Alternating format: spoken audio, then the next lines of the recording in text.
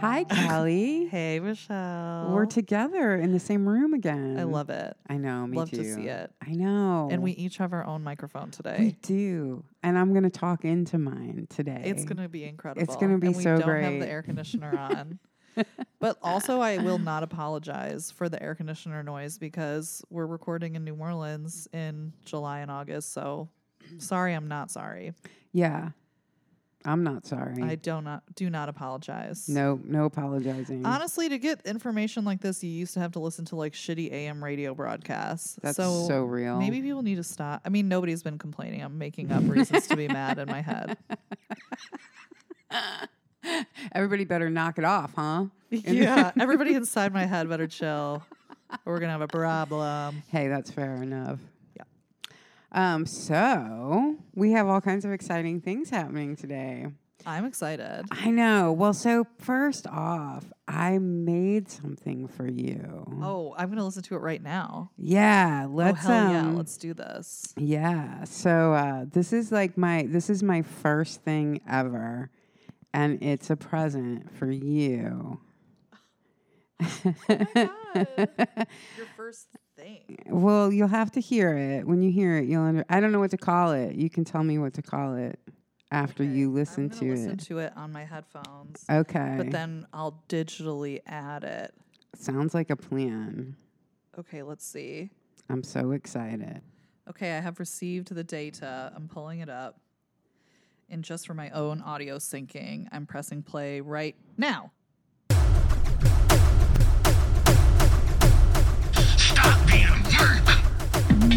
Look at them smiling. You can come down, have a cut. In violation of state. Got a bunch of criminals coming down on us. Cut.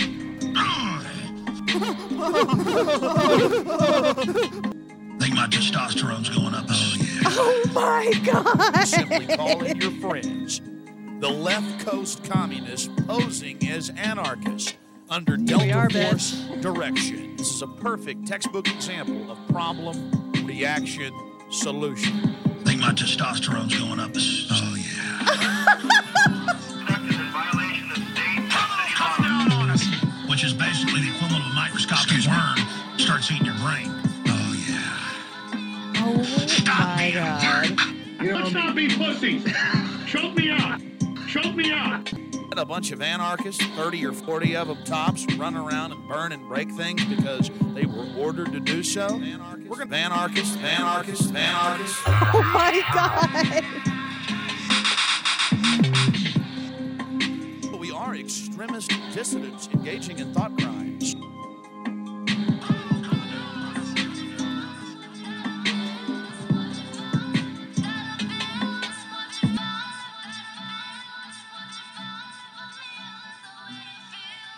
This is incredible. What? That was amazing. Thank you. That was like very KLF. Thank you. Oh my gosh, really? Thank you so Yes. much. Holy shit. So you made that with your sampler? with my mix pad. Yeah, and I use my sampler. Yes. DJ Cairo helped me get some of the samples that day we went to coffee, and I was like, I'm going to go get these samples, and you're like what? I had no backup for that. I was like, stuff. Oh my God, that was so good. Thank you. I love it. I feel like it's like audio art. Yes. Like, audio art. I could take see that. it like in a museum with like a cool projection. Hell yes. It's like performance art. Yeah. Oh yeah, I'll take that. I like it. Audiomancy. Audiomancy. What Keith says. That's right. Yeah. So we'll put it up on the Patreon. Congratulations. Thank you so much. Well, I'm gonna put it in this episode. Yeah, we'll put it up. This is what I'm thinking. We'll put the individual. We'll put the audio individual, file. yeah, up on the Patreon. If you want to use it for anything, it is copyright free. So Oh my God. Please She's do. open source musician. yeah, I'm an open source musician. You're so cool. Yeah, thank you. I'm so proud of you. Thank you so much. You know what? I will tell you this though. It took 10 straight hours. Oh, I love that though. Oh, I love that.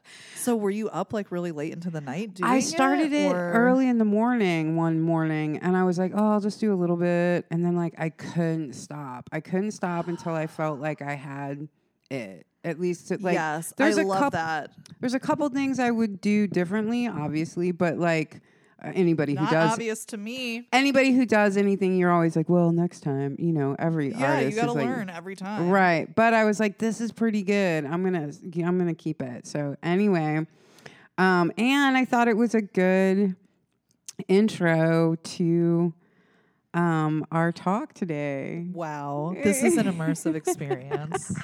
Hell yeah. Oh yes. Oh my God, that's so cool. I know. And then, I wasn't even thinking about that he's on trial this week. So like it's all Yeah. really extraordinarily timely. Jones on the mind. Yeah, totally. totally. My brain worm. He's my little brain worm. I know. That's what I said. So that's why I was like, Callie always manages to do an Alex Jones impersonation during the episode. And so, like, I wanted to get these clips. Because the clips about the anarchists that are in there are from a movie from 2000. Pre 9/11. Yeah, pre 9/11. Wow. Because what he's talking about is the battle in Seattle, which was... We need to do an episode about that. Yeah, we should. Honestly, we should maybe sometime get somebody who was there Yeah, that was to come on and talk about it. Because I was not there. I was on the fringes of it, but I was not actually at the battle in Seattle. So for those of you who don't know... So those FBI's listening, Michelle was not I was there. not there. It's funny because we were just watching this clip on Twitter of Alex Jones at his like Sandy Hook trial this week that is so satisfying to watch because for me it's just the first time watching his manipulative drivel be like called out in real time in a way that he can't run away or edit it out or do anything. Like I feel like so much of his quote unquote politics is like manipulation through omission or just like guiding people in the wrong direction, like showing people things that are real, but then being like, but then I'm going to take you over here to the crazy right wing area of the room where like these facts can lead you if you like don't think critically about, because things like land rights Right. and like the government being able to like come onto your quote unquote property or whatever. Right.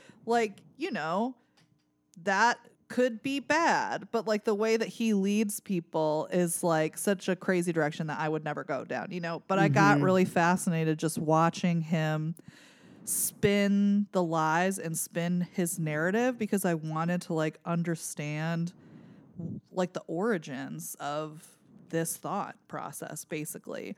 And really what I see is just so many people getting into these really circular arguments where anytime somebody brings up like a good point on the other side, they just spin it out and manipulate it out. And that's like what he's always doing. And like in this court case, you can see like when this lawyer is like asking him these questions like, well, did you say on the record that you didn't have these text messages? And he's just like, oh, well, now you're having your moment and blah, blah, blah. And then the judge is like, answer the question, Mr. Jones. And I'm like, yes, you can't just get out of this anymore. Like there's a hot goth lady right there to tell you that you like can't just answer a question with another question to avoid having to answer the first question. Like you actually have to answer what's being asked of you.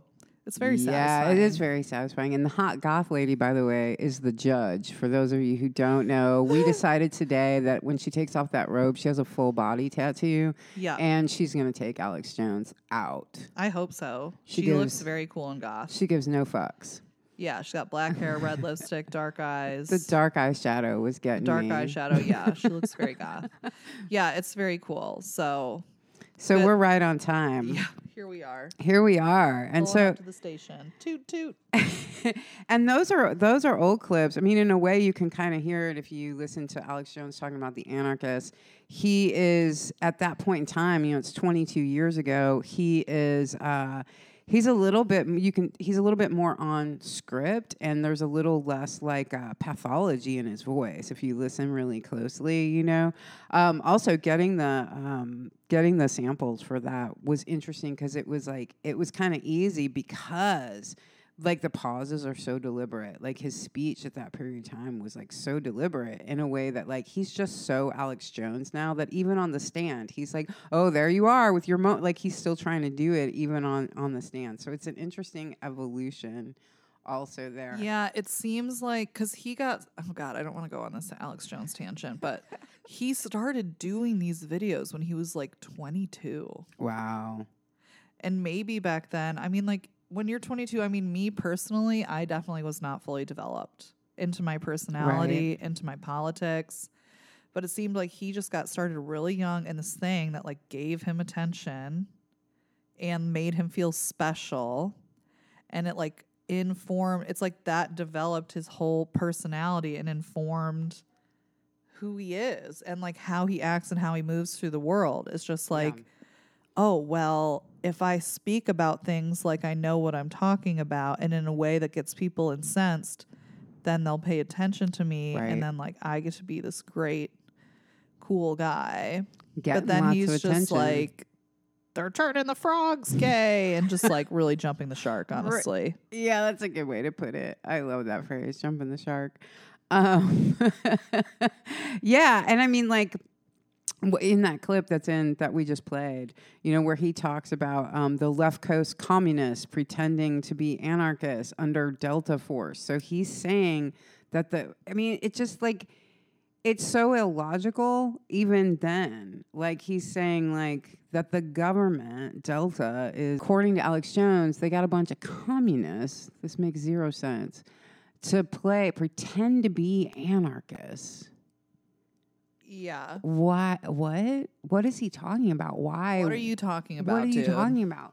But it was scary, I think, to his audience, you know. And so the point of of the government getting communist, that's the part that really probably throws me off the most. I'm like, why communists, Alex? Like, why not just?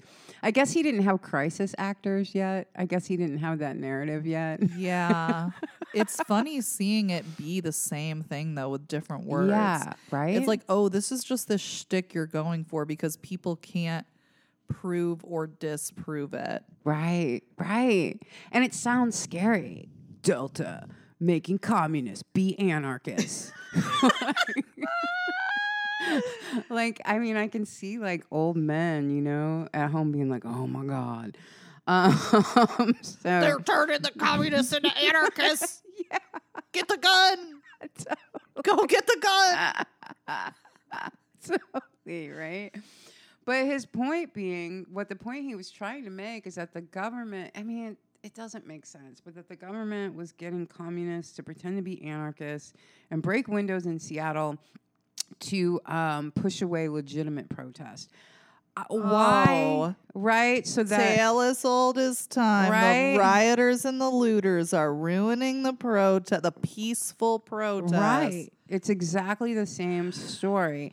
And again, it makes no sense from any perspective. Like, get behind what's going on, folks, because especially like Battle in Seattle, which was November 30th, 1999, and it was huge protests against the World Trade Organization at the time, which, if you don't know the WTO, came up in 1995 through the Clintons. This is a Clinton White House, so we'll be getting into this some more over the winter when we do our Clinton deep dive. But it's an international trading agency that regulates trade, but it replaced the General Agreements tariffs. And the WTO now regulates, quote unquote, over 98% of global trade and GDP, which is the gross domestic product of any country.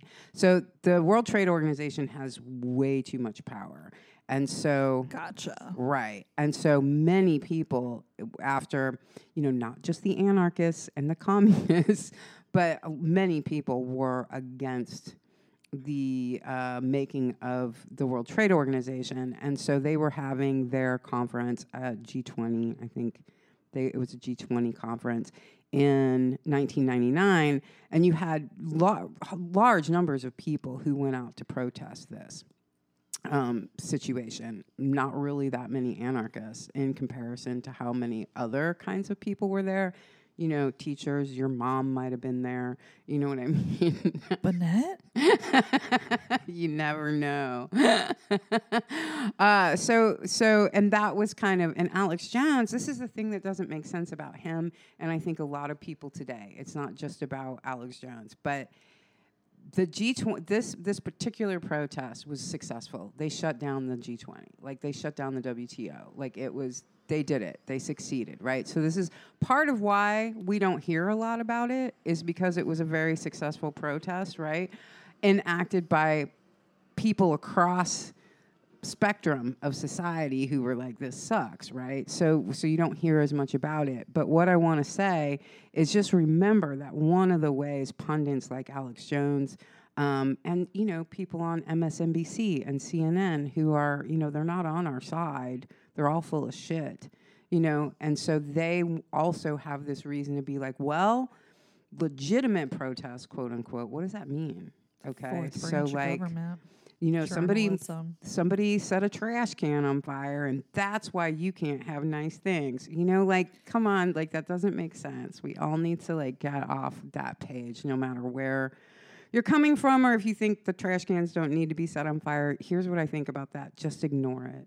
I am pro fire. I am as well. Extremely pro fire. Me Oh, too. listen, I don't think anybody's going to be surprised No, I don't to think hear so. that we're pro fire. Right. But like, I don't even remember. Oh yeah, that Roe versus Wade day. I was like, nothing's going to make me feel good unless it's a building on fire. And I know that's not going to happen, so I'm just going to stay inside and cry. Right. To the FBI agents listening, Callie stayed and cried inside and I cried did. that I mean, day. nothing caught on fire in New Orleans. Right. Unfortunately. Right. I just, from my perspective, if you're against that sort of thing and you see it, just don't see it. Just look Just the other don't see way. it. It Just does don't not see it. fucking affect you. It doesn't at all. People getting all upset about people robbing and looting. I'm like, look at what they're making us pay for gas. You don't And feel you're looted by mad- that? Yeah, and you're mad about people stealing a cool TV so they can watch movies. Right. I mean, if you look at like wage theft in comparison to basic petty theft by people, you'll be really blown away. And you can see some of that on our Twitter feed, on our Secret Antenna Twitter feed. Let the people have their plasmas. Please. That's all we ask. One home for every person and a plasma in every home. And a car and a cute dog. A chicken on your plasma in every home. Yeah. And a bed of roses. And a bed of roses. I could not agree more, Callie. And a hot tub. Oh, yeah. And that's it. That's it. That's all you get, people. Yeah. Yeah. Communists. We're having a good time over Oh here my today. So, what we're going to be talking about today, though, and I'm really excited about this book, is it's a book. It's an essay. It's a long essay, and it's a complicated essay, but it comes from by Erica Lagalise, and it is titled "Occult Features of Anarchism: With Attention to the Conspiracy of Kings and the Conspiracy of Peoples." I guess I want to shout out. I found this book at Sisters in Christ record store in New Orleans. I tried to read it. I could not understand it. It is very, what's the word? Academically written. It's like written to be read by other academics, not Yes. by Callie. It's very complicated. I do have to say that it is. It's written. It's an academic paper written for other academics. It really is. And if you don't kind of know some of this stuff already, like it's really gonna go past you. Honestly, I tried. I gave it the old college try. I'm glad that you're going to explain it to me because gonna do my best. it may like reading books like that just makes me feel like I don't know how to read. Yeah, I mean, this one is so dense and so complicated. It's actually funny if you look at my copy of the book where I've put boxes around what I'm going to read from today. I also have done a lot of editing. You can see where I cross out all these words and all these things that she's saying, even to read to you, because it's so overly Oh complicated. my in God, some thank ways. you. This is Right, you're doing but- the Lord's work. And she has her reasons for doing that, and I respect them. At the same time, that I am going to try to break it down for everybody today, too. So, where to begin? Because in so many ways, you can take this book many different directions, and I hope that I've chosen a good path through the book today. I'm going to go ahead and skip. There's an intro by Barbara Ehrenreich, and then there's an intro from Erica Lagalis. And that part of the book, honestly, is probably more complicated than the rest of the book. Just because she's walking so many lines, Erica Lagalis, who wrote the book, is walking so many fine lines that it's complicated just to get through her intro. But what she did here is very difficult to write without making almost everybody angry. So she tries to address some of that in the intro. So I'm going to start a little bit, though, here. We're going to talk about conspiracy here quite a bit, which is another reason why we kicked it off with Alex Jones and anarchists and conspiracies, because it's a big part of our current. I mean, it's always been a big part of social conversations, apparently throughout time, a variety of conspiracies. But we're definitely at a point in our own culture where breaking down what conspiracy means and who kind of owns the means of conspiracy production in a way.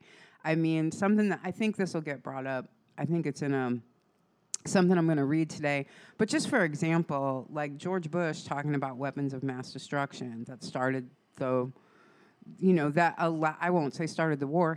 They started the war. Him and his people started the war, the decimation of Iraq. But it was based on him saying there were weapons of mass destruction. Yeah, that was definitely a conspiracy theory. Definitely. I mean, because it was a lie. Right. It was a theory that they conspired to accomplish a shitty goal. Yes. Absolutely. So you have people conspiring together to tell that lie so that they can decimate an entire country and its history and do all the terrible things that they did there. So that's a conspiracy, but we don't really seem to call that a conspiracy. So I think we need to talk about, yeah, that makes more sense as like a textbook definition of conspiracy theory would be George Bush saying publicly that there's weapons of mass destruction in Iraq. Right. So there's one thing. That's one cut that we need to make. Like, who's in charge of we all know that weapons of mass destruction was a lie, but we don't talk about it as a conspiracy. Why don't we? We should. Right? And then when you take this down, when you have kind of your regular everyday people trying to talk about power in a way that makes sense to us, we tend to get called conspiracy theorists. Yeah, it's used as a way to undermine real questions about like what the fuck is going on. Right. Like people say like MK Ultra, they treat it like a conspiracy theory when it's like a real thing. Yeah, it actually happened. But that's what like that whole meme about how like leftist conspiracy theories are like documented things that happened and are proven, and right-wing conspiracies are like ancient aliens. Absolutely. I want talk about a conspiracy right there too. Because who's paying for these things to get made? Who's paying for Gaia TV? That's a big conspiracy outlet that's out there. I mean, that's just one. Alex Jones was bought and paid for. Gaia TV's bought and paid for. The people who are propping up the working classes, maybe you would say, or I think let me say something about Ancient Aliens really quick. Okay. Just going based off the last many episodes we made about Dawn of Everything and how liberating that book was to read, just to think about other things other civilizations have accomplished and how that feeling made us think about how there's another world possible. And then there's this whole program that's like, no, it was aliens. Right. There's not other ways to live as aliens.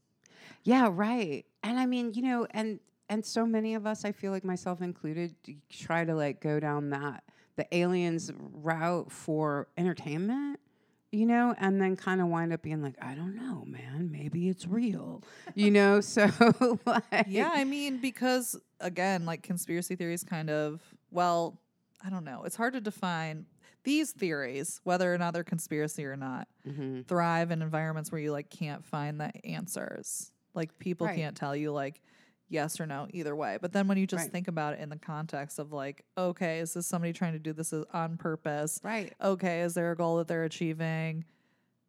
Because yeah, aliens are entertaining. Aliens are entertaining, and possibly there are extraterrestrials. There probably are, but that has nothing to do with Other civilizations being with- able to right. exist on Earth.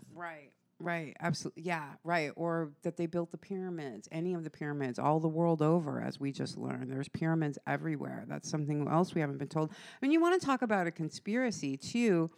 Is there was a concerted effort to dissociate Egypt and what we call like ancient Egypt, right, from the fact that it's part of the African. It's on the it's African. Oh yeah, it's just right? racist. Right. And so, but that's not an accident that so many people really don't put together that Egypt is in Africa, right? That's just like, that's a conspiracy That's a theory. conspiracy. Like U.S. history, world history in Yes. public school is a conspiracy It theory. absolutely big is. time. Big time. Big O time-o. Right. Why did I think that indigenous people wanted to fuck with white people like that? Okay. Right. There's a conspiracy. Why did I think the white people were not murdering these people? That was a conspiracy theory. That's a conspiracy theory. Yeah, you're right. And what we have so much of now, we have so many overlapping things here that you can't really pull them apart. So in our attempts to become coherent, as we talk about often, we have to also recognize that we can't totally pull these omelets apart. Like an omelet's an omelet is an omelet, right? So like parts, but you're just gonna have to pick it apart as you eat it, right? And like maybe you don't like the olives and you gotta push them off to the side of your plate, okay? So that's Are you trying to call me out? just a little bit. Oh my God. This is a conspiracy theory. To also keep in mind that we have like some class issues going on here. So when you hear like Rachel Maddow on MSNBC, putting down people for believing in the Illuminati and things like this, she has a reason for doing that. That's really class oriented, and that also wants to pull the rest of us away, from looking at conspiracies that are happening, like Oklahoma City bombing, Ruby Ridge, Waco. All of these things that we've talked about already. Waco's Waco's still crazy. remain. Maybe it's because that's the one that I got really deep in researching and stuff. But that shit it's just so crazy to me how much they just fucking lied about it. And how they like went in there with tanks and blew those people up, and they're trying like to this day people are like, oh yeah, suicide cult. I'm like, not even you close. are so crazy. Right. Conspiracy theory. Well, and the ATF conspired to go do this thing in order to Exactly. cover their tracks at Ruby Ridge, or not to cover their tracks, but to redeem. redeem themselves. Right. So it was an absolute conspiracy from beginning to end. Yeah. Listen to our episode on that if Yeah. you don't know. I went in. We read Revelations at the end.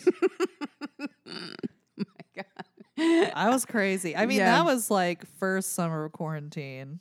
I was Yeah. still living alone, Yeah. not working on that government money. Oh yeah, I went in on that Waco shit. Yeah, our Waco episode is great. So yeah, you can go listen to that. So it pulls us back because you sound, if you're listening to mainstream pundits, mainstream conspiracy theorists, honestly. Bam. Yeah. On this, then, why are Callie and I picking apart these stories? We need to just get on board with the sane people like Rachel. I don't know why I'm picking on Rachel Maddow so much. I just don't like her. She deserves it. Right. We need to get on board with these sane liberals, these neoliberals, and just toe this line to save ourselves from the crazy conspiracy theorists. And, I don't feel saved. I don't feel safe. I don't feel comfortable with mainstream conspiracies. I don't feel comfortable with Illuminati conspiracies. I don't feel comfortable with Alex Jones conspiracies. I only feel comfortable with secret antenna conspiracies. Boom. Okay. Bam. Blammo. Period. That's so funny and honestly so accurate for my life as well. So stick with us, folks.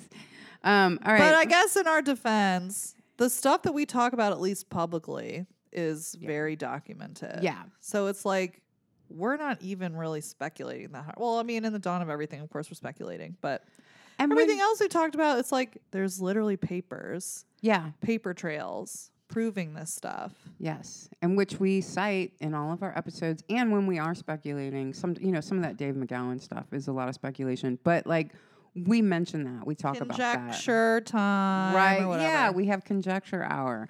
So we let you know when we're just kicking it with that. When we're just theorizing. When we're just theorizing. Or doing our own conspiracy Our theories. own conspiracy theories. Unfortunately for us, I don't think we're powerful enough to really be conspiracy theories. Maybe not.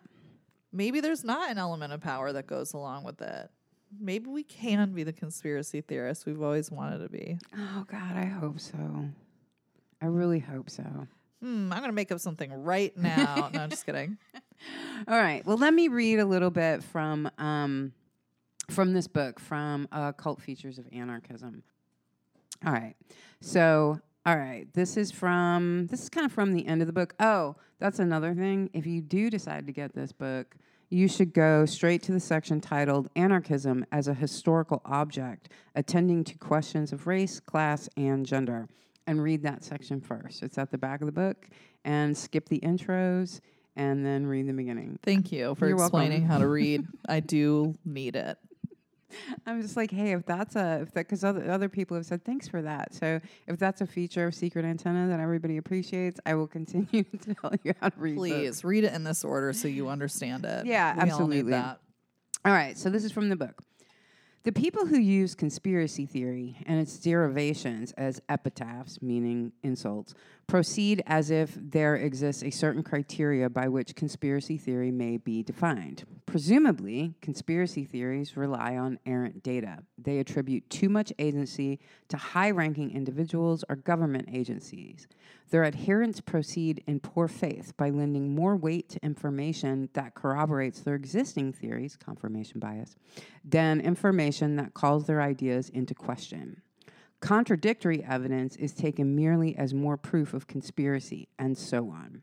Yet, if these were effective criteria, then the theory that Saddam Hussein possessed weapons of mass destruction, which served to justify the United States waging war on Iraq at the turn of the millennium, would be considered a conspiracy theory. And generally speaking, it is not. In fact, there is no single principle by which conspiracy theory may be defined.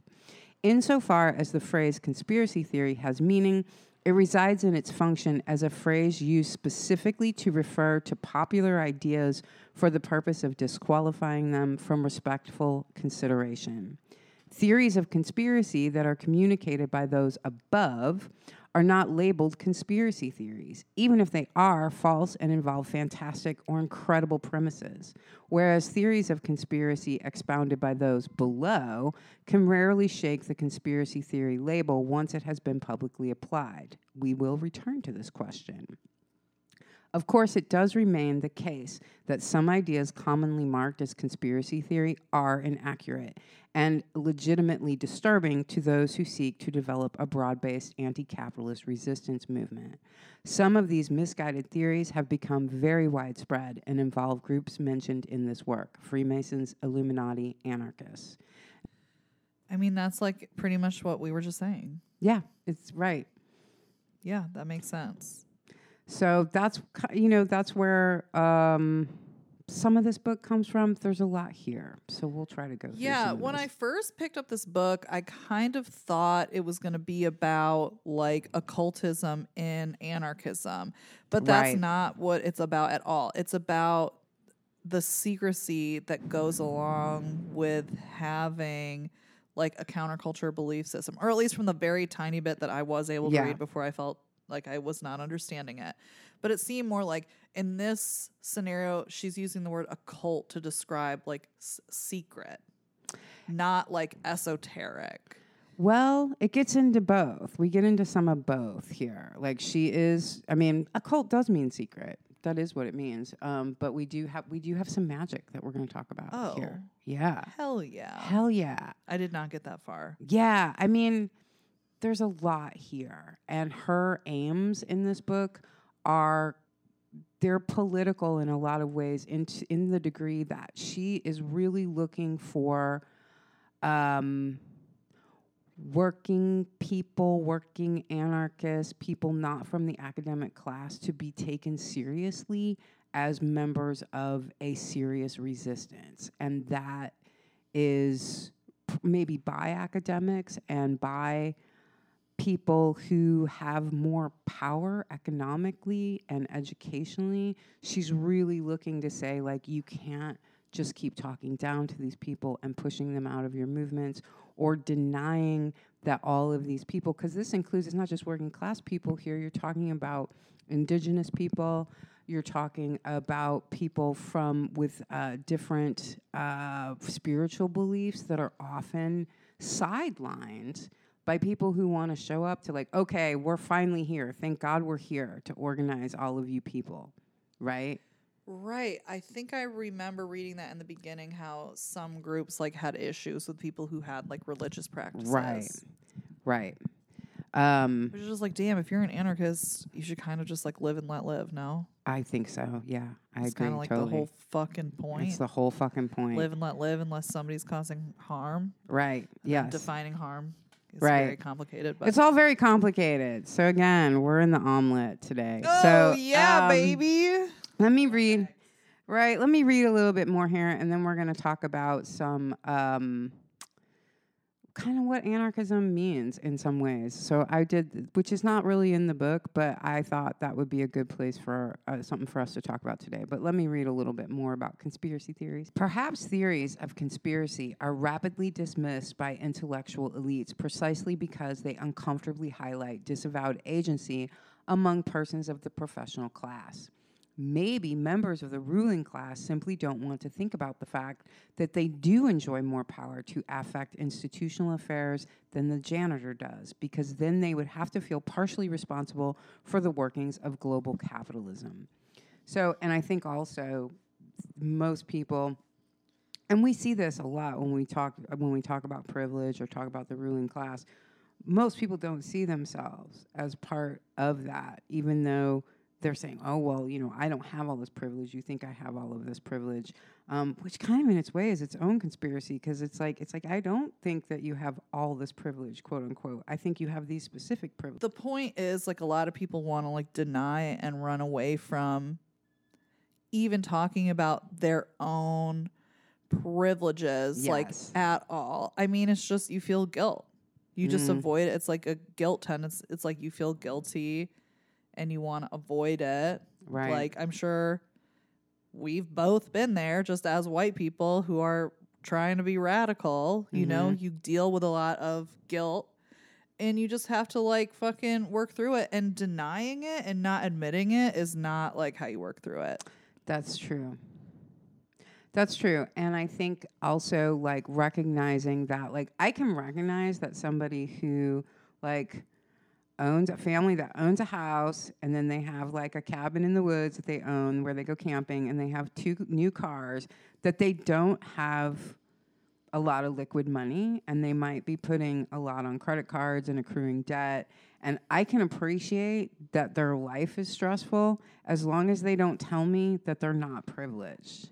Boom. Right? Like, I Yeah. get it. From day to day, it's all about to fall apart on you. Like, I can see you in that situation as Yeah. long as you. But like, why are you trying to live like this? I mean, I could question all of that, but it's just more for me in this moment. And what I'm saying in this moment is just to be like, I can see you. Don't tell me you're not privileged, though.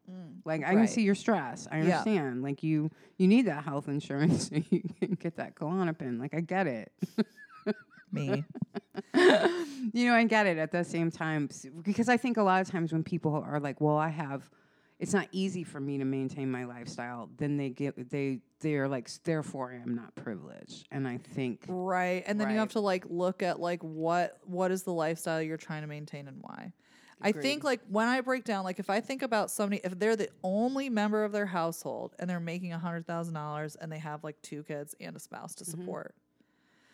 But still, like people do that on $12 an hour jobs and they Every just, it's really, really hard. For example, I know this person who just recently, like their car is having an issue and they like can't get it fixed. And like all they fucking do is like complain about how they have to take public transit and they don't want to like work certain shifts because like it's not safe at night for them to be walking. It's like, yeah, all this is true. And that sounds stressful. But at the same time, I know a billion service industry people in this fucking city, restaurants, strippers, fucking everybody who like works in actual dangerous areas till late at night and then has to fucking Uber home. And they just do it and it's part of their lifestyle. And it's like, when people have to consider, I think it's really like when people have to consider like dropping, and I'm putting air quotes, like dropping down into like a lifestyle that they feel is beneath them, they act like they're not privileged. Like they're like, it's not privileged of me to want to like maintain this class status that I have. right. But like, yes, it is. Like, I Right. get why you want that. Like, it sucks that these service industry people have to pay fucking $40 a day just to get to and from work. Like, that's crazy. But like, that's the world, baby. That's the world. And just being stressed about whether or not you're going to be able to make it doesn't mean that you don't have privilege, myself included. So like, and I just want to say too, just like, I can see the stress of people who have what I would consider to be a lot, and I can understand the stress in that, and it just doesn't make you not privileged. That's all. Yeah, that's it. So, all right, let me read a little bit more from here. One feature of conspiracy theory oft-maligned by elite observers is a suggestion inherent to many popular theories that global power functions as an entirely streamlined system, with total orchestration topping exactly one extremely pointy pyramid. It is true that social scientists could productively contribute compelling critiques in this regard. So, this is an important aspect to break down some of this conspiracy stuff too. Is the world is full of conspiracies. Like we talk about the ATF conspiring to redeem themselves, right? That's not coming from some guy at the top of a pyramid who's like, "Hello, ATF, are you listening? Now we're going to do this so that all the sheeple stay asleep," right? Right? So there's all these overlapping conspiracies of government agencies that are trying to keep themselves afloat in these variety of ways. These corporations that are trying to make money, and they're each doing their own type of conspiracy.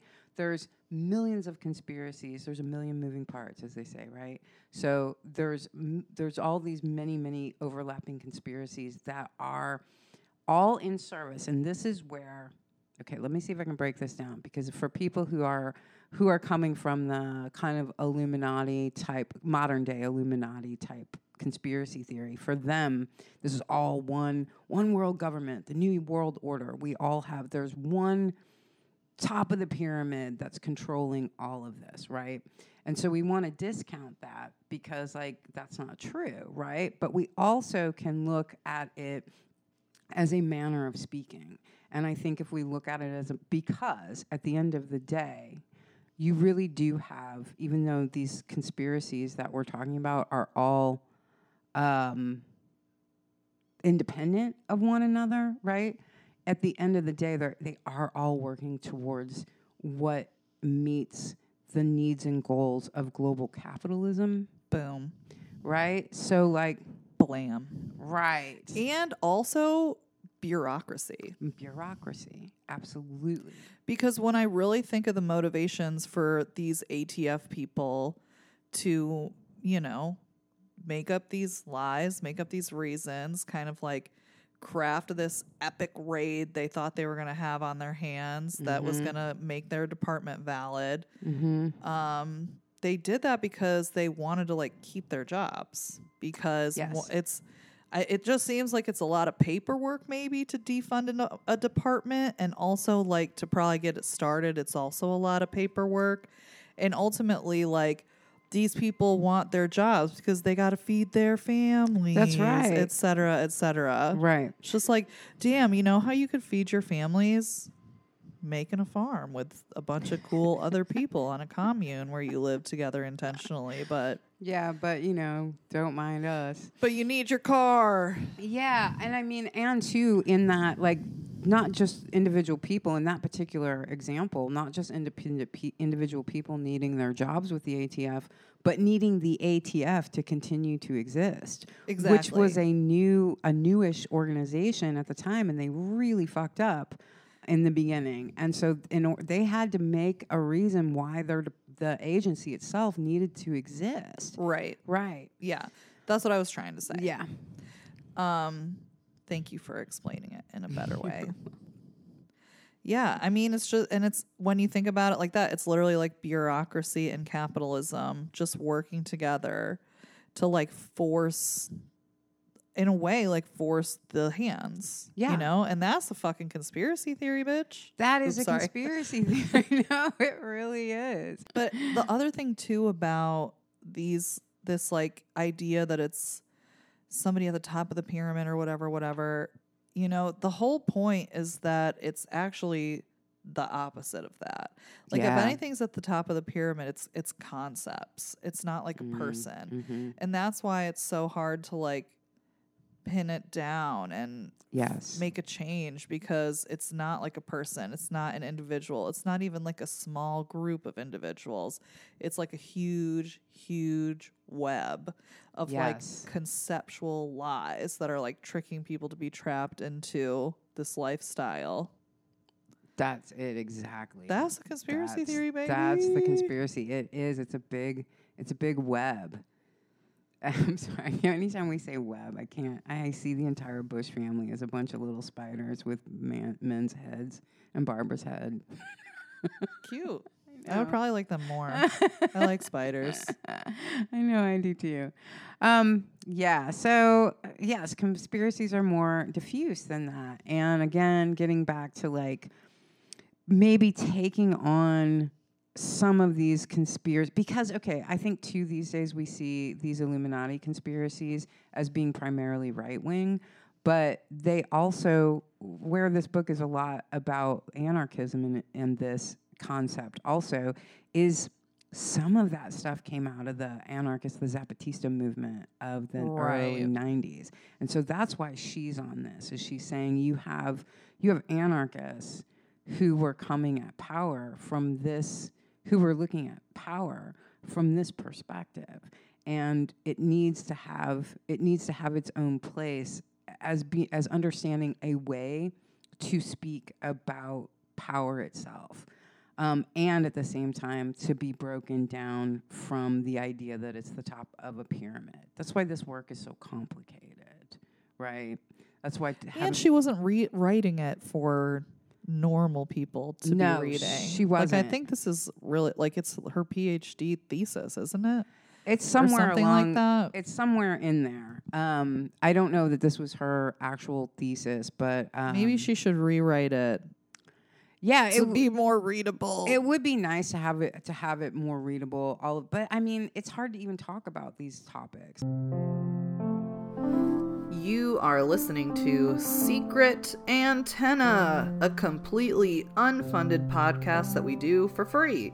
We made a Patreon to help us buy books and equipment, and we post full-length bonus episodes on there, mostly about topics we get a little more wacky on. Access to all of our content starts at $1 a month, and you can subscribe at patreon.com/secretantenna.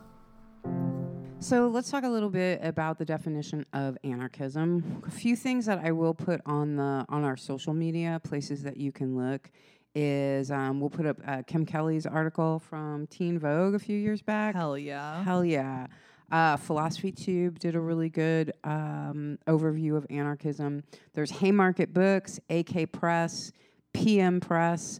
I think a lot of times when we talk about anarchism, people in general, it's a conspiracy to make sure that we kind of don't understand that anarchism is a legitimate and long-standing political philosophy, and it gets equated with just no rules, and with the Sex Pistols, who were not anarchists. I don't think they were doing cosplay. They were doing cosplay, for sure. I mean, but I think it gets equated with that type of aesthetic, and that's just not. That's not accurate. So if you go look at... it's not. It's just like a misrepresentation. It's like, okay, maybe... Like, the only reason that the Sex Pistols even said anarchy, or like, I am an anarchist in that song, is because it like rhymed. Like, he didn't even know what he was saying when he said that. Yeah, because if John Lydon is definitely not an anarchist. John Lydon's like, where's my money? He's a capitalist, Yeah. Which, whatever. But... yeah, that's really funny. Just because it does rhyme actually really good in that song. So I want to look at it from a more accurate perspective of what it is as a political philosophy. They say that we can imagine the end of the world easier than we can imagine the end of capitalism. And that's part of why anarchism has the reputation that it has, because what anarchism says, it's anti-colonial, anti-imperialist, anti-tyrannical, right? Hierarchical governments and corporations. And so we have this, in our modern day perception, we have this idea that, well, that means there's no rules then. And when you say that, what you're really saying is like, I can't exist without a queen. Without these like systems of oppression. The idea that without an oppressive government or oppressive rules, oppressive oligarchs, right, which is really how we live at this point in time. It's not really, our government in the United States is full of oligarchs, but it isn't really a government that's oppressing us. It's oligarchs with control of a government that are oppressing us.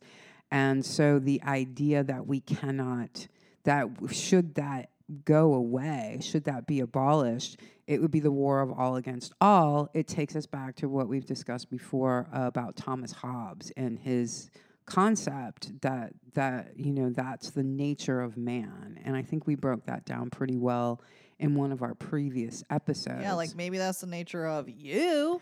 Right. An asshole. Well, and the thing about this is, and we're going to talk about this a little bit more as we go on here, it turns out, Hobbes wasn't right. Like, it wasn't just him theorizing from a linear perspective. Well, up till now, it's been the war of all against all. So that must be the nature of man. The thing is that up till then, it wasn't the war of all against all, which we are going to get into a little bit today. So Thomas Hobbes was making that up, first of all, from his own little perspective.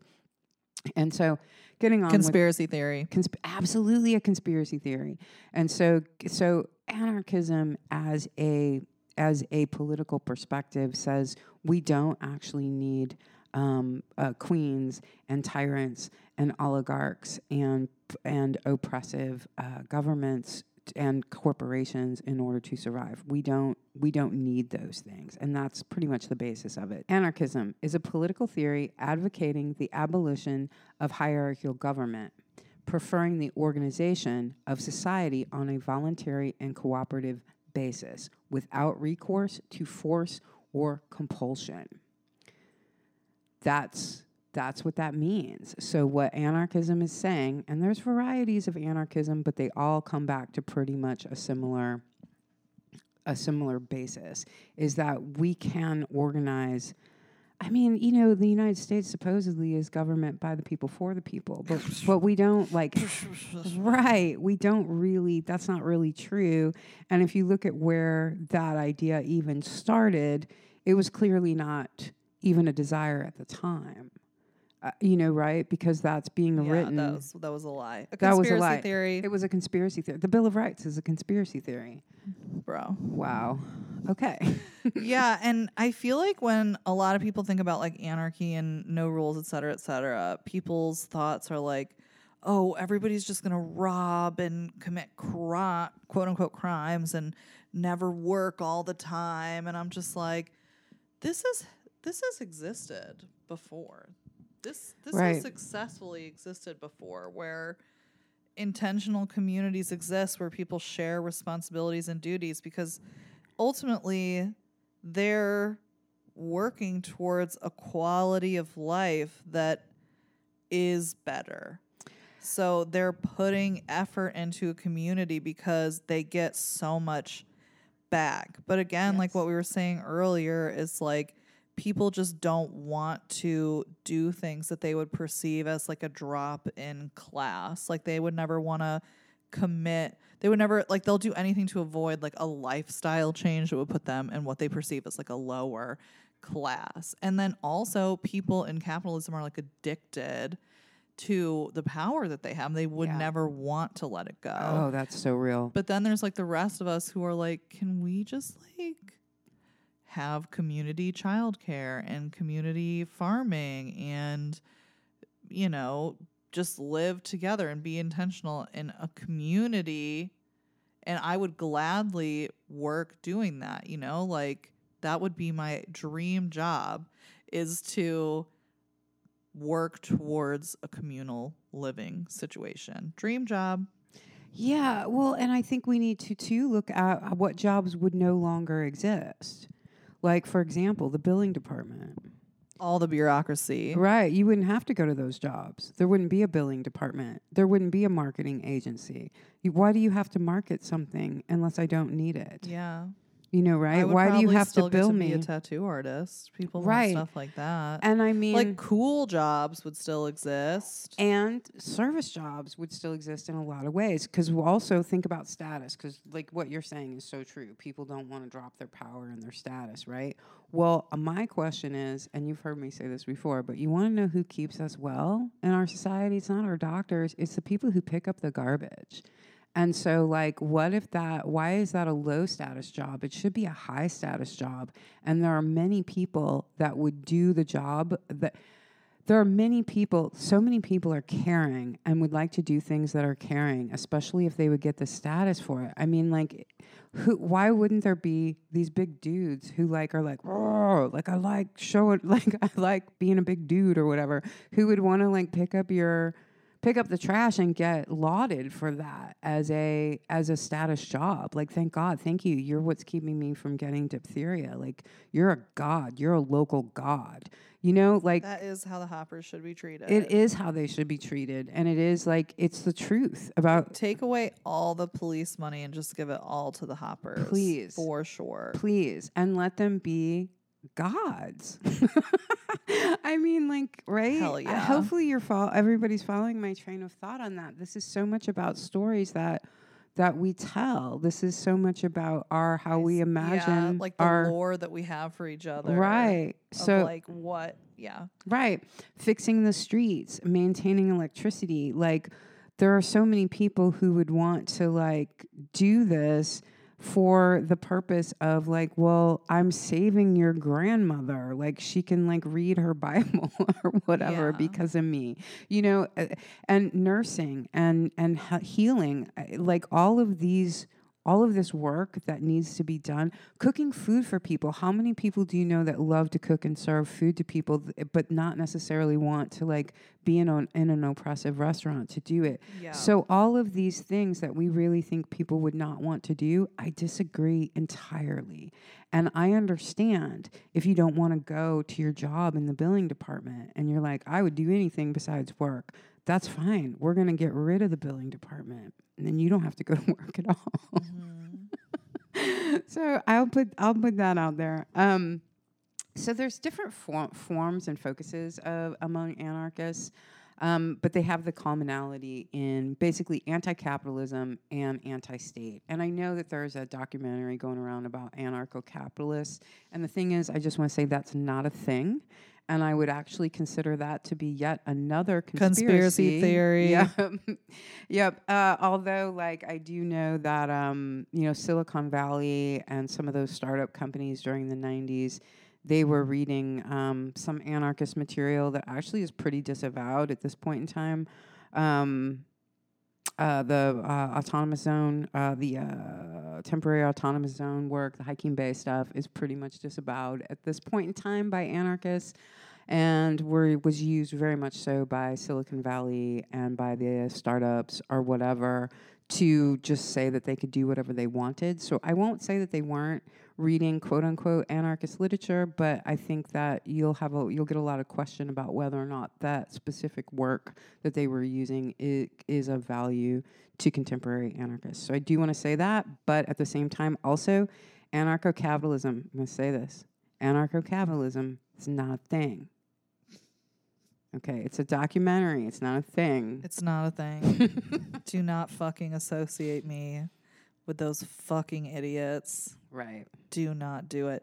Yeah, I can't believe my coworker that came in one day and I was just like, I don't even know what I said. I was just like, fuck capitalism. And they were like, no, capitalism's great.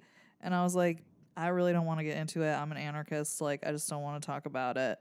And they were like, oh, I'm an anarchist too. And I was like, what are you talking about? And they were like, I'm an anarcho-capitalist. And I was just like, don't speak to me. Just stop stop talking. Just leave. I don't get paid enough to do this. Like, please just leave me alone. Oh my God. Really don't. That's like bonus. You're like, I need a bonus. For real. My rate would be way different for like fucking educating these fools because they are so. Anyways, I'm on a tangent. It's not real. Yeah. It's a conspiracy theory and it's not real. Right. And it's allowed to kind of grow based on the idea that anarchism means no rules, because that is how anarcho-capitalists behave. They're like, there's no rules. I'm a pirate. So, like, I'm a pirate in your grandma's wallet. I don't know. I like to bring everybody's grandma into things because I feel like because it's not like you're not like a pirate, like looting the British Navy. Right. You're not that kind of pirate. You're not a cool pirate. Right. Battling sea creatures with swords. Okay. Pirates are. You're as doing pirates everything do. from work from home. You can't be a work from home pilot or pirate. You cannot be a work from home pirate. That's the realest thing we're going to say all day. All right, people? Anarcho-capitalists are people that think they can be work from home pirates. Period. Okay, but anarchy, the real anarchy, The cool one. right, is about autonomy and sovereignty of the individual, which again doesn't mean I get to do whatever I want. Like I can't invade your rights, your space, the things that you take care of that are technically are your property. Like I can't take those things. We don't need to have, we've said this before, private property is corporate property. I know that goes back and I know there's the colloquialisms on that go back and forth a little bit, but I think in my anarchist utopia, I'd be able to have a little bed of flowers that I grow. And if somebody came and stomped on my flowers, I would punch them in the face. Yep. And that's my anarchy. And don't act like y'all don't want to punch people in the face when they step on your flowers, because you fucking do. Except the cops would come and arrest you instead of the person who stomped on your flowers. Whereas in our anarchist commune, we'd be like, you deserve that shit, bitch. Yep. Fuck around and find out. Commune. For real. So I generally consider myself an anarcho-syndicalist, which actually you can sometimes involve punching people in the face. So we're right on time with that. Wow. I don't know. Snitches get stitches. Farm. Oh shit. So with and like I say, there's different forms of anarchism. There's anarcho-communism, which goes way back. There's anarcho-feminism. There's anarcho-environmentalism. There's these different wings of anarchism. They all have in common being anti-capitalist and anti-state, anti-oppression. But they have different attitudes of where they think all of that's going to come from. So, and I can go across a variety of those, but for the most part, I would consider myself a syndicalist, which would mean that I see labor equity as the first step towards the end of all supremacy. So it's a first step, seizing the means of production, I suppose, or just having equity in the labor markets would be the first step towards ending male supremacy, white supremacy, hetero supremacy. But it does not automatically mean an end to those conditions. Like, you might hear that sometimes. Some anarchists might say, well, as soon as we get rid of capitalism, we were not going to have, like, sexism and white supremacy and hetero supremacy. But that's not, I don't see it that way. That's not true.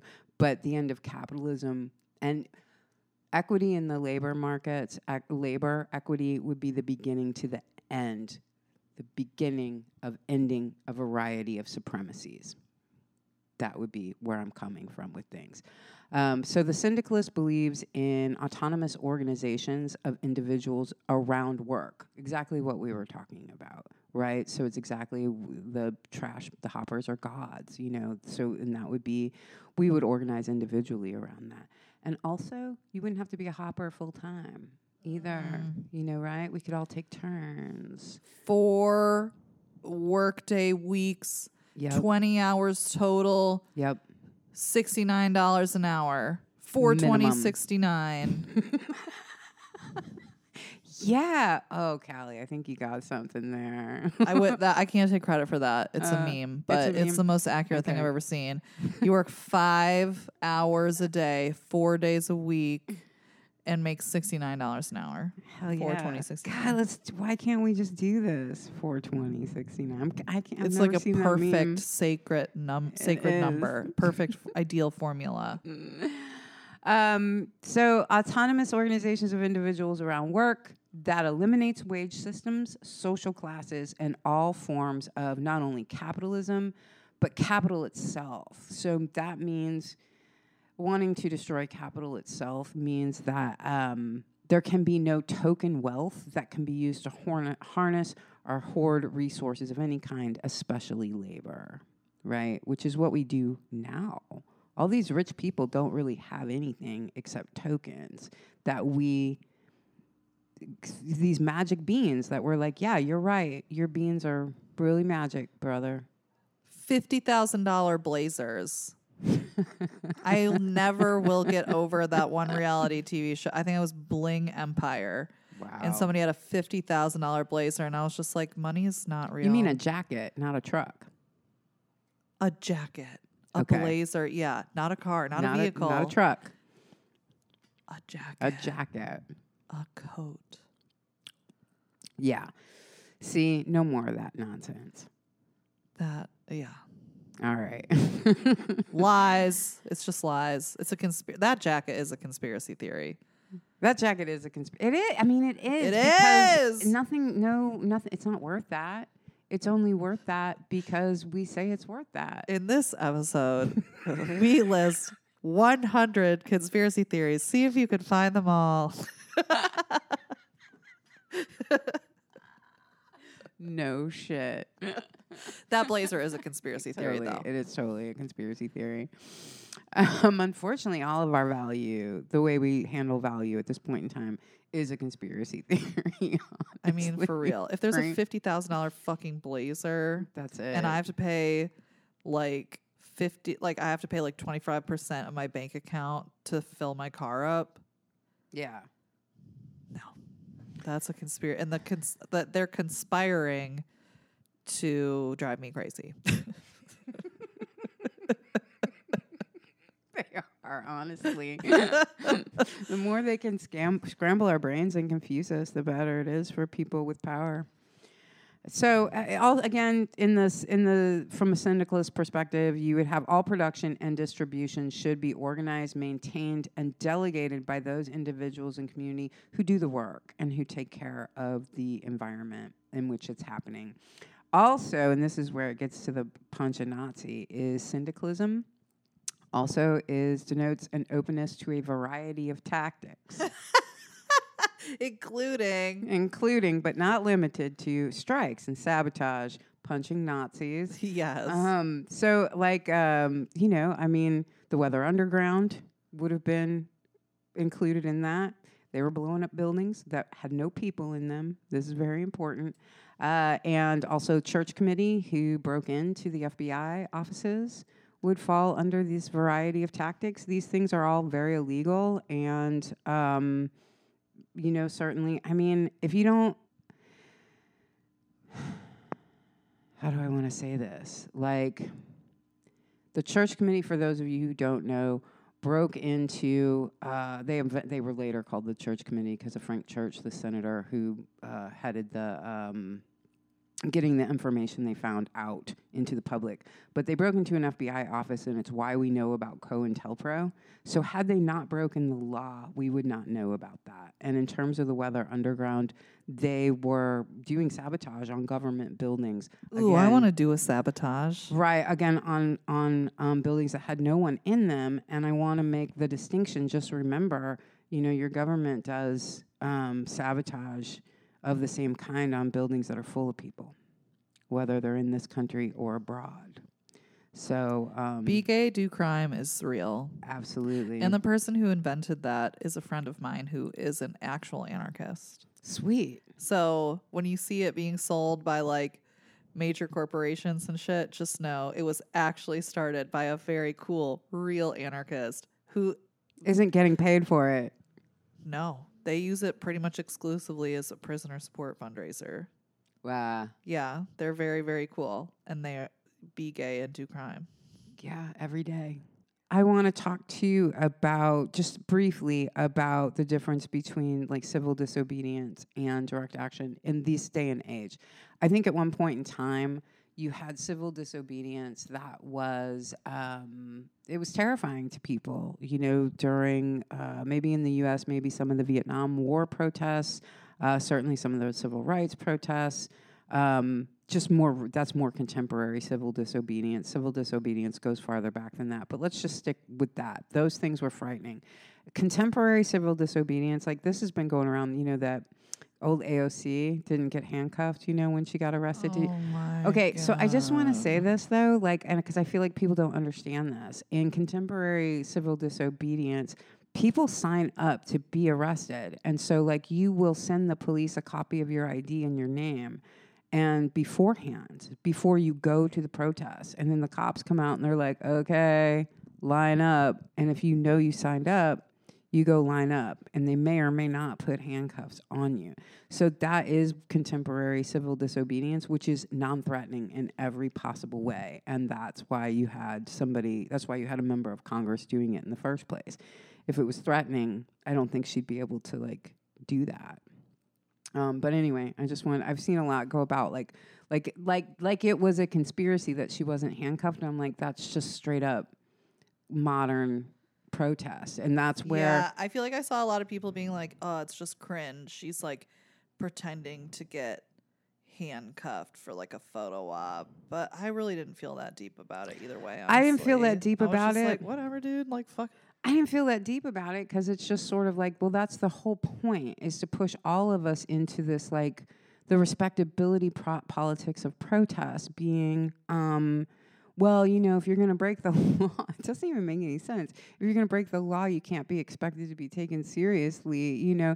So people are lining up, they're turning their licenses over to the police before they get there. This is not specific. I mean, it's not new to this moment, but it's not how. It's, you know, you see people getting dragged off during the civil rights, civil disobedience or whatever. They were not signing up for that. I mean, it's more contemporary than that, but it's not brand new to like just this moment. It's been going on for probably 20 years or so. But the idea that we want to be put, like, yeah, protest is legal as long as you have a permit and you sign up to be arrested and you can make your point. And that's the difference between direct action, which would be that punching a Nazi or burning up a trash can or, you know, other things that don't necessarily involve any kind of damage whatsoever. Tree sitting doesn't involve damage, but that's direct action. You can go on and on with those things. So that's the difference. Is Just different tactics. Different tactics, and but direct action specifically generally, I mean, maybe sometimes direct action can actually fall in legal lines, but it doesn't have to. Whereas contemporary kind of liberal democratic protest is legal. So there's that. And I wanted to say a little bit, too, about why we don't change words like anarchism or communism. I definitely have had folks say that to me before. Well, why don't you just change the word? It has so much bad connotation. And I think there's a lot of reasons not to. For one, they're always going to move the goalpost on you anyway, no matter what you decide to call it. No compromise. No compromise. No fucking compromise. I would never identify in a different way just to make somebody else feel more comfortable. Absolutely. Except for if it's my gender at work, I guess.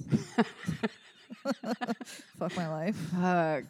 There's always that. I guess. See, work. It's so oppressive. work's It's bullshit. totally going to tell you who you are. Yeah. Yeah. But also, I don't need to go on a tangent. But yeah, I mean, I think like trying to read, it's like, just reminds me of like just moving, like from changing the language from like abolish or defund the police to like the 8 can't wait thing. Uh-huh. How they were like, these are 8 things that need to happen right now. And we're just like, nah, babe, like that's not what this is. This is like police need to go moment. This isn't like police reform moment. Like we already been through that, but y'all are trying to move the goalpost so that like, Right. or like y'all are trying to like accommodate like the liberal comfort levels of like these concepts, but it's like, nah, don't stop doing that. No, well, they want to move it really from like change it from, why say defund the police when you mean give them more money so that they can feel better? I mean, that's what's happening. That's what's 2 happening. years later. Jesus Christ. But even if you called like anarchism something else, you know, you called it like liberatory popsicles or something, like sounds good though, doesn't it?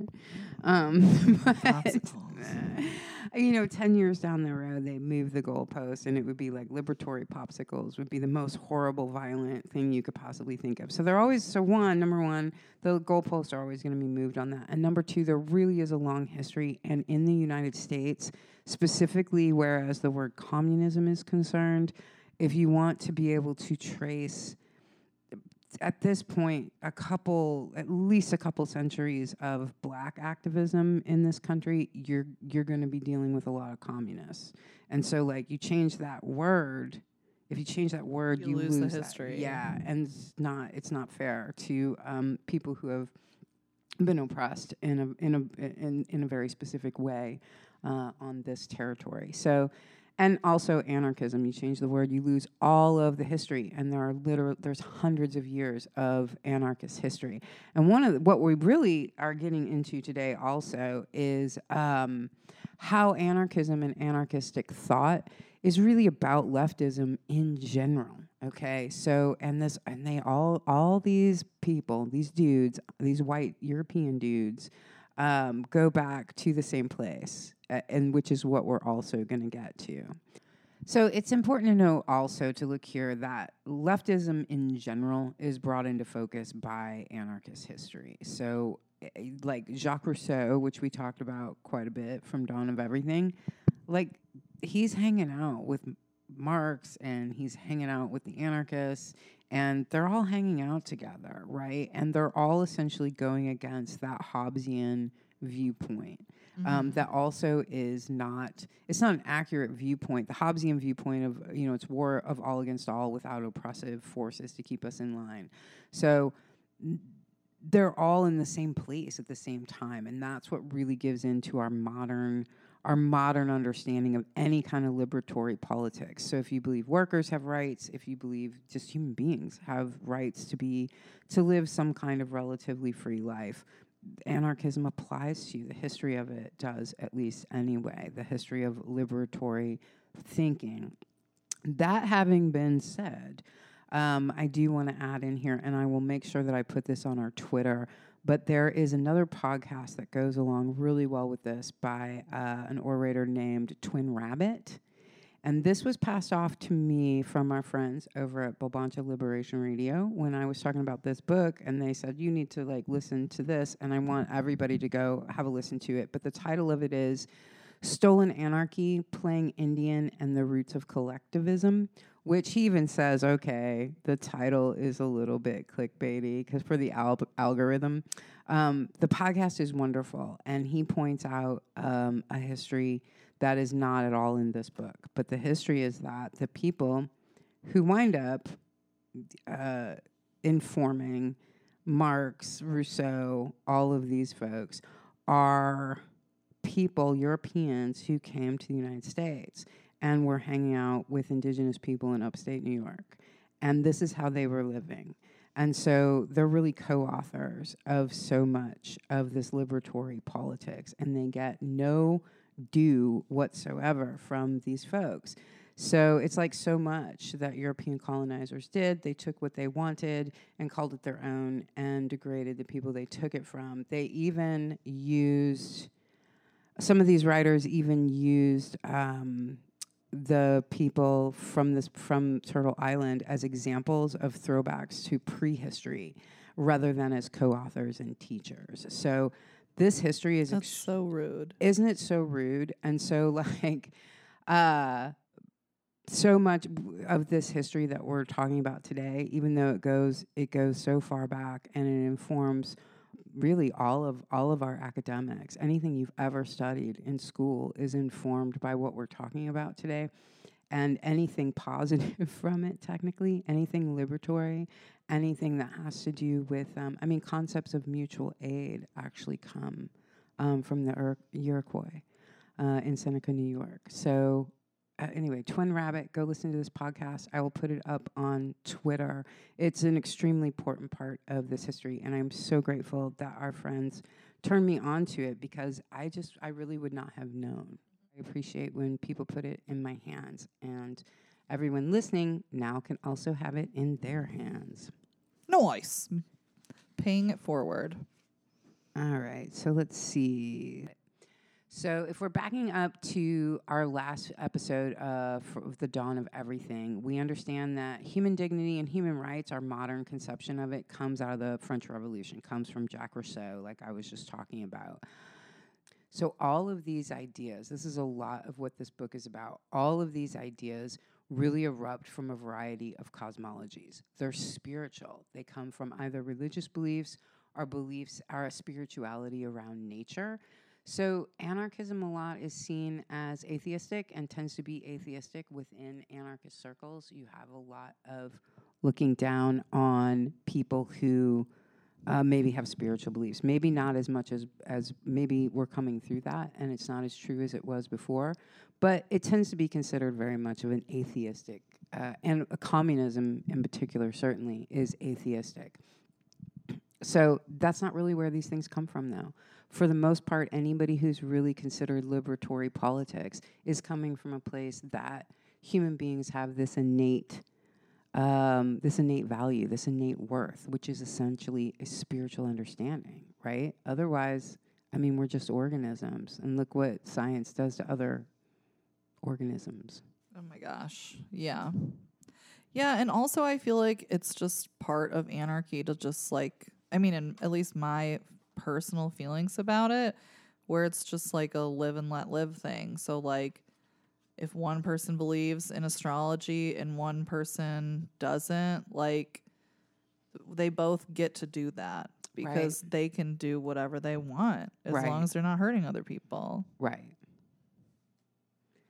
So we can take this back to a little bit to Plato, which this is fun for a minute because this is where we start getting into the magic because Plato was into magic. I don't know if I knew that. It's kind of wild. It's kind of a wild truth about him. He did lots of work with sacred geometry was kind of his thing, right? And he had the sacred geometric forms. But he was a practicing magician. So, and this gets into math. Math is essentially something that comes from magic.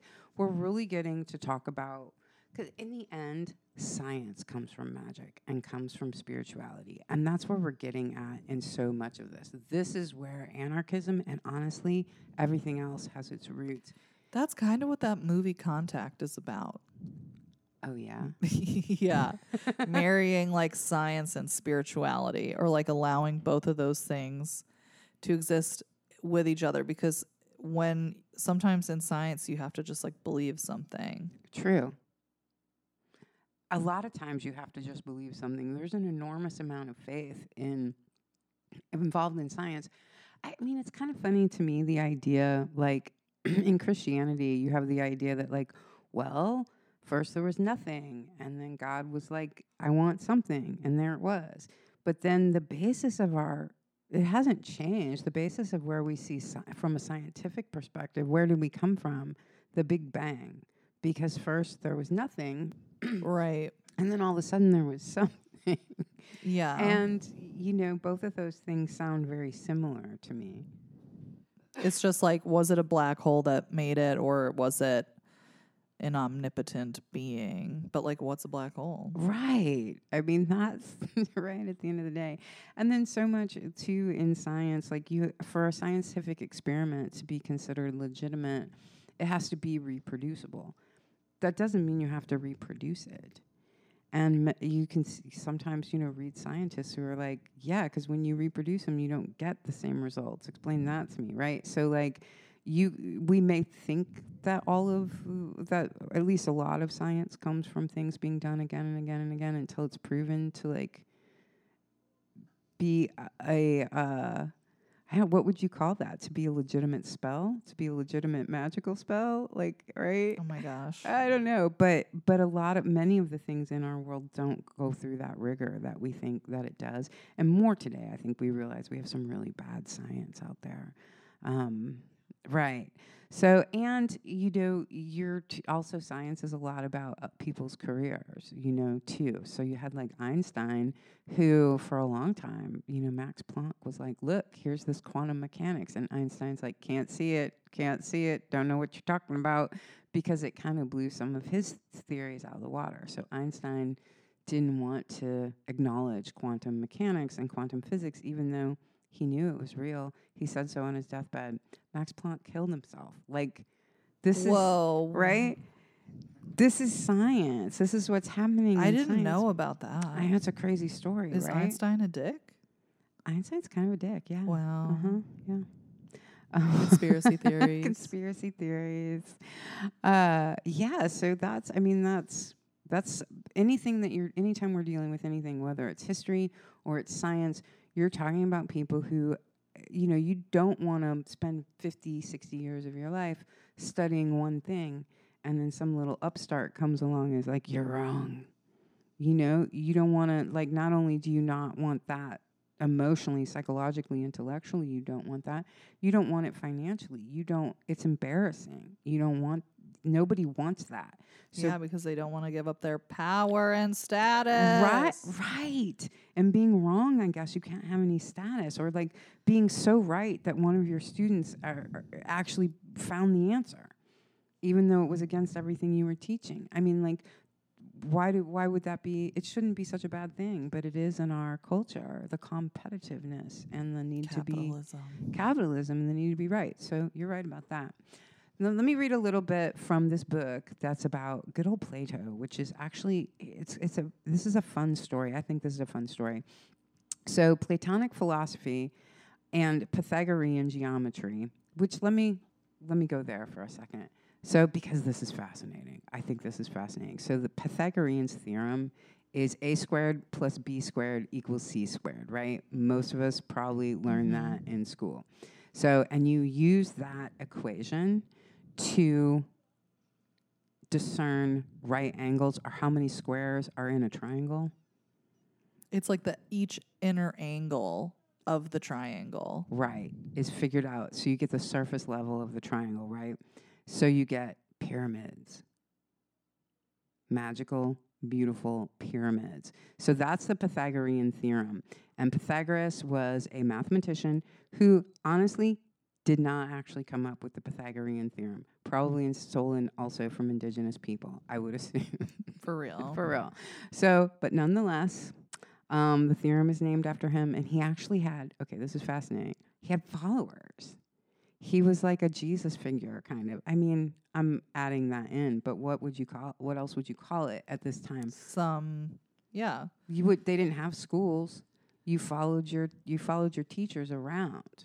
Socrates was followed around. Crazy. Right? Like they would literally like walk and follow them around. I think so, or at least hang out around them in the town square, and follow them around on their walks. I mean, this is where Jesus. This is where the whole idea of this is where that whole thing comes from. Jesus was just another teacher, right? Right, and probably an activist, and which is what got him in trouble. Yeah, right. He was an anarchist probably, and they put him on that cross. I bet he was an anarchist. I bet he was. So, Plato actually started the first school, and it's interesting because Plato was Socrates' student, and Socrates had this whole thing where he didn't believe in teachers. He didn't, you could have you could listen to him talk, but mostly he asked questions, right? What about this? What about that, right? And he was like, nobody can really teach anybody, and he had this suspicion about gurus and teachers and schools. But nonetheless, Plato started the first school, and people came to study Platonic theories, many of which were magic early on, and they changed later. Whoa. I know, fascinating stuff, right? Does it say like what? Well, I'm getting ahead. No, all of that I'm saying is from previous, I'm just riffing on that. Right, yeah. gotcha. So I'm just like, yeah, I don't know. I'm just I what spells were they doing? that's all stuff that I just is just coming up. Anytime I see Plato and Pythagorean theorem, I'm like, oh, this is fun stuff. Because think about this. So here's this math guy, and people are following him around like a guru because math is magic. It is. So, Platonic philosophy, Pythagorean geometry, Islamic mathematics such as algebra, Jewish mystical text, and Hermetic treatises were all, quote-unquote, rediscovered via Muslim Spain and translated into Latin during this time, which would have been the late, let me find the time period. So this would all be around the time of about 400 BC. So, or BCE, either way. So that's when this is being translated via Muslim Spain and translated into Latin during about 400 BC. It is well known that the creative recomposition of this ensemble, which would be Platonic philosophy, Pythagorean geometry, Islamic mathematics, and Jewish mystical texts, and the Hermetic treaty, would all be recomposed, coming together in the Renaissance. Okay, so the Hermetica in particular is largely unrecognized as a font of modern left politics, yet is an important thread running through it. We therefore do well to briefly consider the Renaissance magician before further engaging the Enlightenment and the radical Enlightenment in return. The Hermetica, or Corpus Hermetica, is a collection of texts written in the 1st or 2nd centuries AD, yet during the Renaissance, they were held to be the work of Hermes. Egypt was held to be an original and thus superior civilization, one that nourished the philosophy of the Greeks, for example, such as the discovery of these texts was especially prized. When a monk arrived in Florence from Macedonia in 1460, carrying some of the Hermetic texts, he was ordered his translator to drop Plato's dialogues immediately and turn his attention to them. So somebody was translating Plato, and when the Hermetica came up, which is where you get most of your occult practices from, is from Hermetics. When the Hermetic came along, they were like, drop Plato, and you need to like translate this text. So magical texts were being put before Plato at this period of time. All of these works go into what we see once we get to the French Revolution, which we already talked about in our previous episodes. Yeah, so all of these people came together to be magic. Plato was magic. Pythagoras was a guru. That's amazing. It's totally amazing, and I love to talk about these things, and I love to talk about magic and anarchism, and we're gonna have to continue this next time because it gets so juicy after this. You have all these magic philosopher, mathematicians wandering around, and then you have a French Revolution a few hundred years later, and it's all comes back to a lot of magic and magical symbolisms and venue politics at the Masonic lodges. Oh God, I'm not ready to talk about it. I know. Yeah, it's so much of our history, really, everybody, goes back to venue politics. Oh my God, and we are still very much trapped in that curse. We are trapped in that curse, that magical curse. Because honestly, that's what it is. It's what they were doing at the lodges, was magic, and everybody had to get on board. And then today, we're still fighting over venues. We're still fighting over venues and the Illuminati. So cool. Well, thanks, Michelle. I appreciate you. I'm excited for learning about Socrates the wizard. His students, yes. All right, Callie, next time. All right, see you next time. Stop being a merc. Look at them smiling. You can come down, have a cut. In violation of state. Got a bunch of criminals coming down on us. Cut.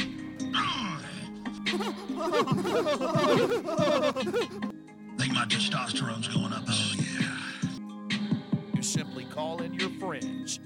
The left coast communists posing as anarchists under Delta Force direction. This is a perfect textbook example of problem, reaction, solution. Think my testosterone's going up. Oh, yeah. In violation of state. Criminals coming down on us. Which is basically the equivalent of a microscopic worm starts eating your brain. Oh, yeah. Stop being a merc. Let's not be pussies. Choke me out.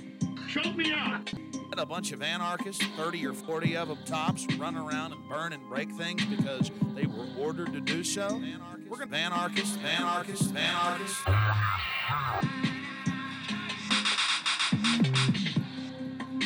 We are extremist dissidents engaging in thought crimes.